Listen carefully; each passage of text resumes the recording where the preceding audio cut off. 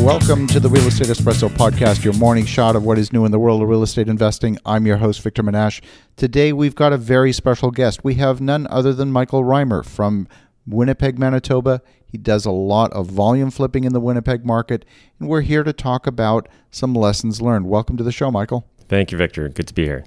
Well, first of all, before we actually get into the project, give us a little bit of your backstory and how you got into this business. Thank you, Victor. So I've been in this business in Winnipeg for about the last 4 years. Primarily, we're flipping homes. That's really our niche. That's where we've developed our systems and gotten really good. Awesome. And so these are what kind of caliber of homes? Are we talking, small 800 square foot homes? Are we talking luxury homes? What's the positioning in the market? So we're really following the margin. We do a lot of activity for those starter homes, single families, 1,000 square feet. In our market, they're selling, 250 and down. But we're also finding margin in higher end homes in better neighborhoods. One of the things that I've often talked about is, you come across deals, you come across great deals, and of course, a great deal badly managed is no deal. And you've got a story around this, so tell us that story. Yeah, so this story starts with a single family property, very distressed, had all the makings of a good deal. And we did something that on the surface seems to be the right choice. We hired a contractor, one that we knew, one that we had worked with before, and we put them into a different type of project, a different type of deal than they normally did.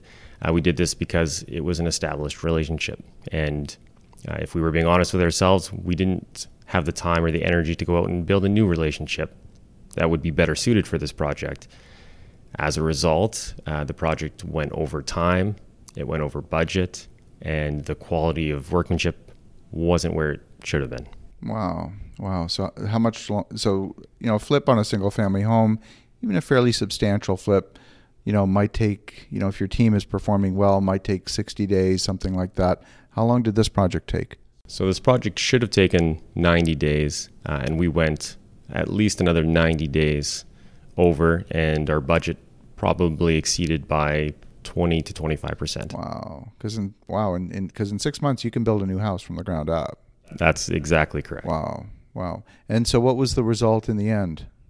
The result in the end, which is true of all relationships, is when there's unmet expectations, that relationship gets damaged. Right, absolutely. So we had a great relationship at the start of the project, and unfortunately we were not able to maintain that relationship going forward. That was probably the greatest cost of it all. Wow.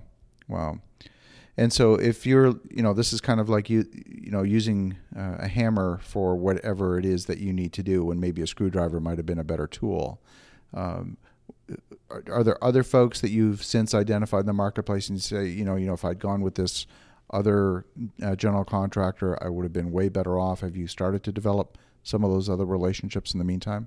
Absolutely. We've made an effort to develop more relationships in more areas and continue to vet those people for that project, and to not look for general experience, but really niche specific experience.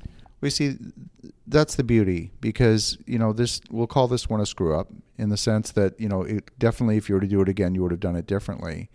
But you actually took the time to learn from that and say, we need to change the way we're doing things. We need to improve. We need to, bring in the right people, put the right people in the right chairs, doing the right job. And so now you're learning. So yes, it's a screw up, but the beautiful part about this is that the learning was, the learning actually took place. You actually did the right thing as a result of the mistake. Yeah, that's absolutely correct. That's awesome. Well, I wish you all the success, not only on this, finishing up this project, but also on future projects. Thanks for joining us on the show. And for those of you that are thinking about, if you've got the right people in your team, go out, make some great things happen, have a spectacular day, and we'll talk to you tomorrow.